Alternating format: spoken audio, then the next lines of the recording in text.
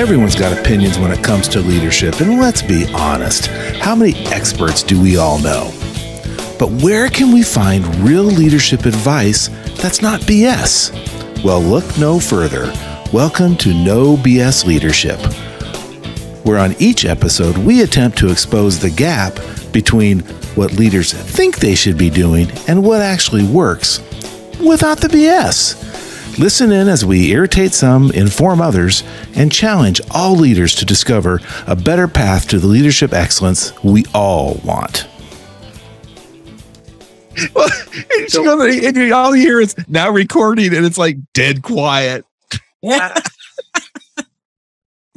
Worst things have happened. We've got people in cars and we got all kinds of things happening. So let's get on with a better conversation. We're going to discuss another leadership topic we'll get into in a moment. But what we're going to ask the group is to put yourself in a situation where you're trying to figure some things out, trying to make sense of it all. Maybe you're just trying to think, if I can take it anymore.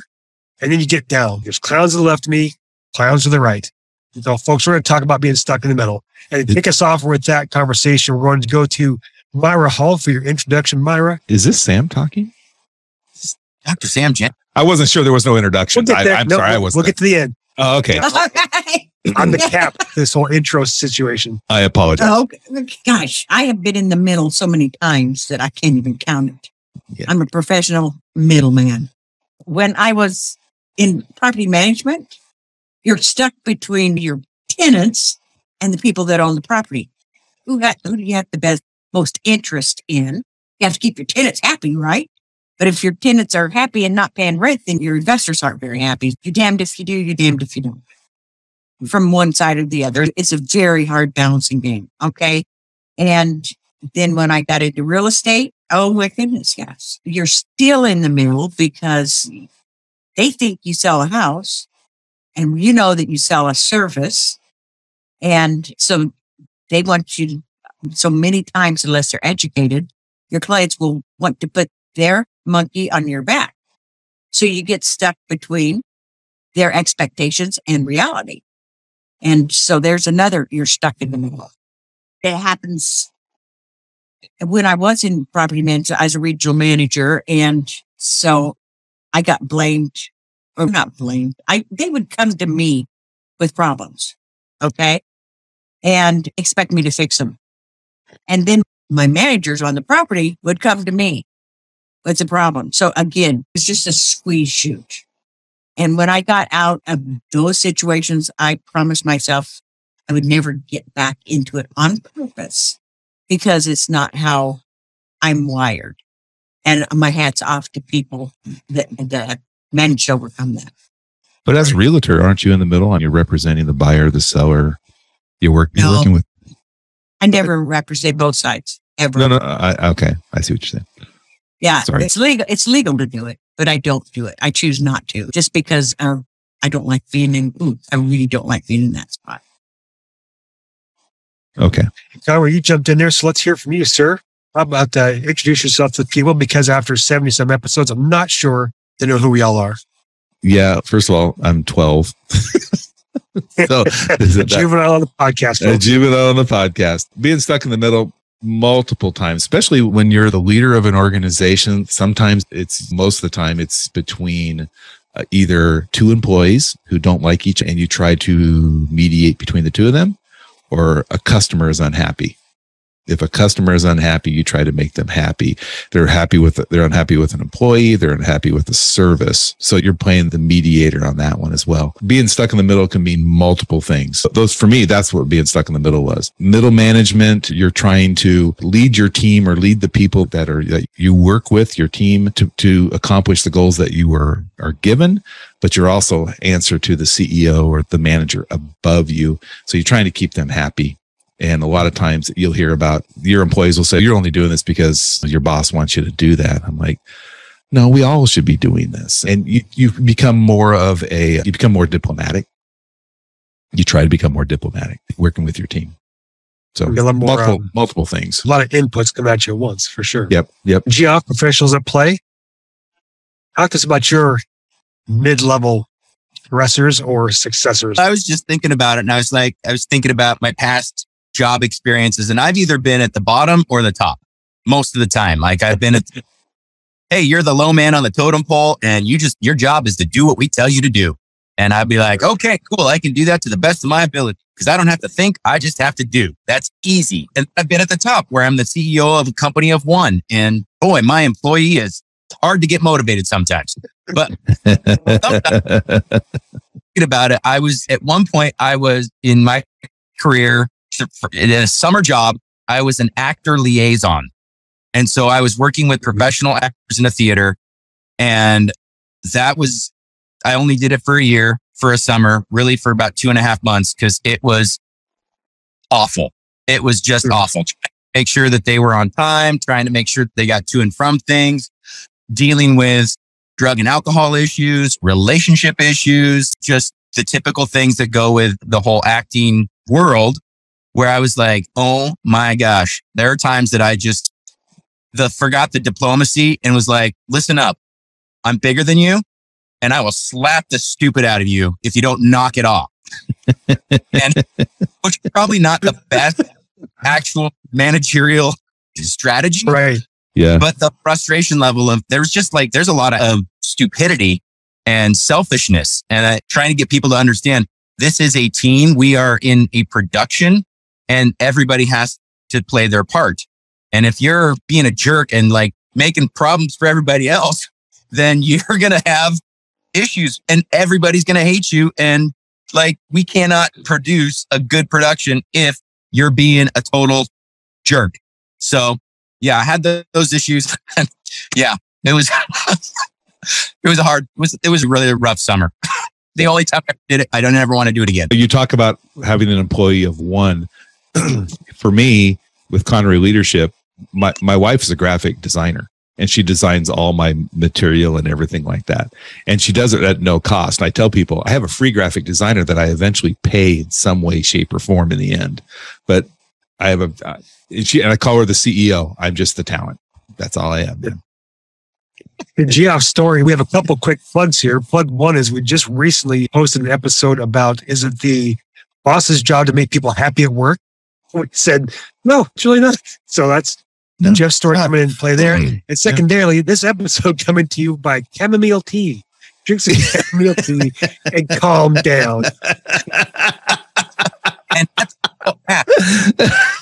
why. Yeah, I should have had. All right, now to our friend Geoff Dyer. Geoff, we know you've been in multiple organizations and institutions and have been in various levels. So please, sir, introduce yourself and give us a quick rundown. Yeah, I've been lots of places and nowhere at the same time, Sam. Yeah, I'm Geoff Geyer from Phoenix Coaching, and my leadership journey started decades and decades ago. I recall my first leadership responsibility. I was 19 years old in the U.S. Air Force and been leading people, have been responsible for leading people ever since then, which again is decades more than I want to count. But to tag on what McLaughlin was saying, unless you are the owner, there's always going to be someone above you.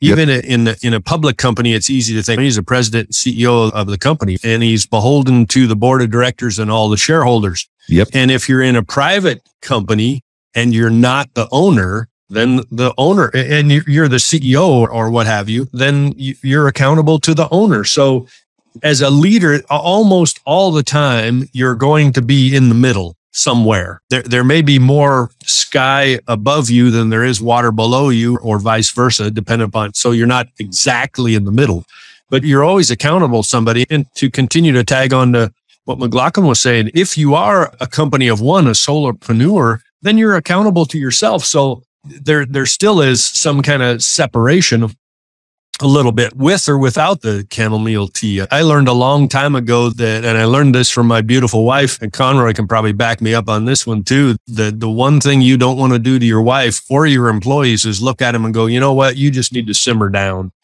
Yeah. That's not going to work, right? No. It just isn't going to work. Or start a sentence off with, like I said. Exactly, right. Yeah. That doesn't end well. The condescending attitude is a real good one too, right? Yeah, that's sarcasm, people, for those that have a hard time picking that up.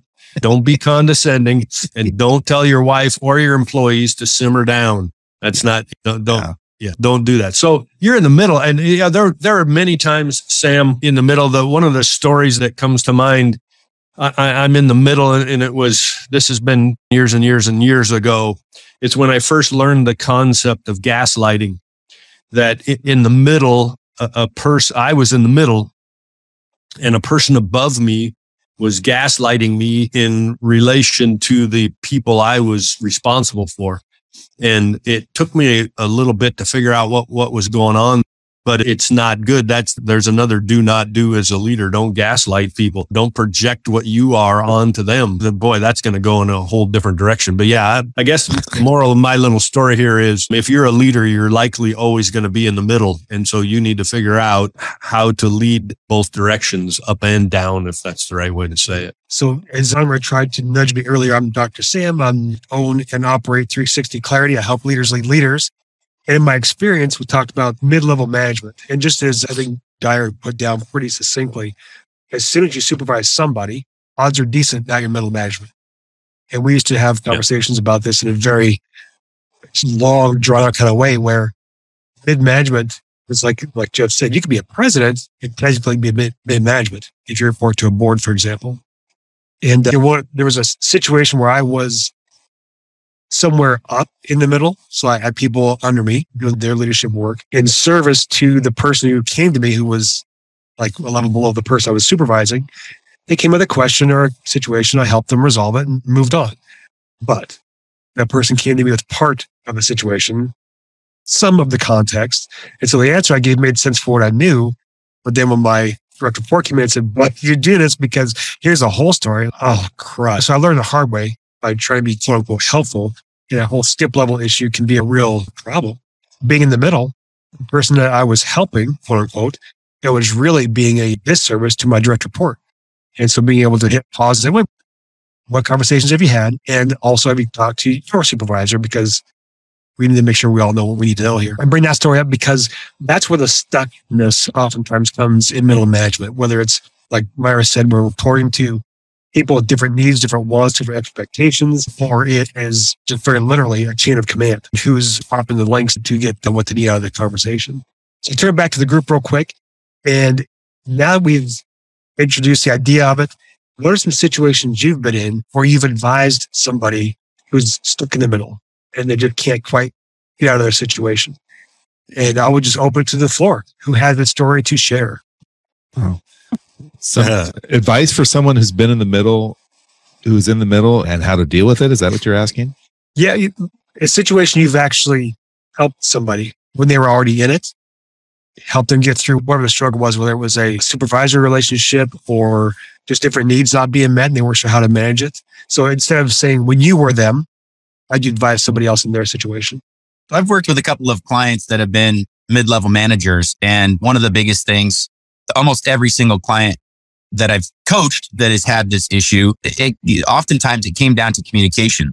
Like your example, Dr. Sam, where you said that you were just trying to be helpful and solve this issue or help them solve the issue, when in reality, you didn't have the entire story. So really helping to coach them on how to open those lines of communication to make sure that they have a full picture so that they can help people solve the issue. And sometimes it comes down to something simple as, hey, is this a training issue? Did we not teach you how to do this because you don't know how to do it? Or is there some confusion on something else? Is it a chain of command issue? So just really being clear on what the expectations are and being honest with your team and trying to find out as much information as you can so you can make a logical choice. Either, hey, we got to do something different because this is obviously not working out, or this is a personnel issue and these two people, they shouldn't be working in the same vicinity as each other. So it's personnel issue. I mean, it's usually one of those two things. Yep. I have a colleague who used to say, let's keep the gas and the match far apart. We all know to put out a jump in. More gas every time. As badly as I hated being in the middle, I recognized that my property managers that were a direct report to me were also in the middle because they were in the middle between the tenants and myself. And so they were getting the squeeze because I understood that not a great place to be. Maybe I was a good mentor to them. But one of the first things I would tell them is quit trying to manage both sides before you manage yourself, because that's the number one thing, because you can't, what they were trying to do is control things that were outside of their control and giving away control of things that they could take care of. So they would take on other people's monkeys regularly if I didn't stop and this is not yours to solve, and let them assist in resolution, but not take it on as their problem. And I would actively ask them to tell me if I was stepping over that boundary. So that, anyway, they need to manage themselves before they tried to manage others, and have a good idea of why they were there. Because if they were just there for a paycheck, it wasn't going to last very long.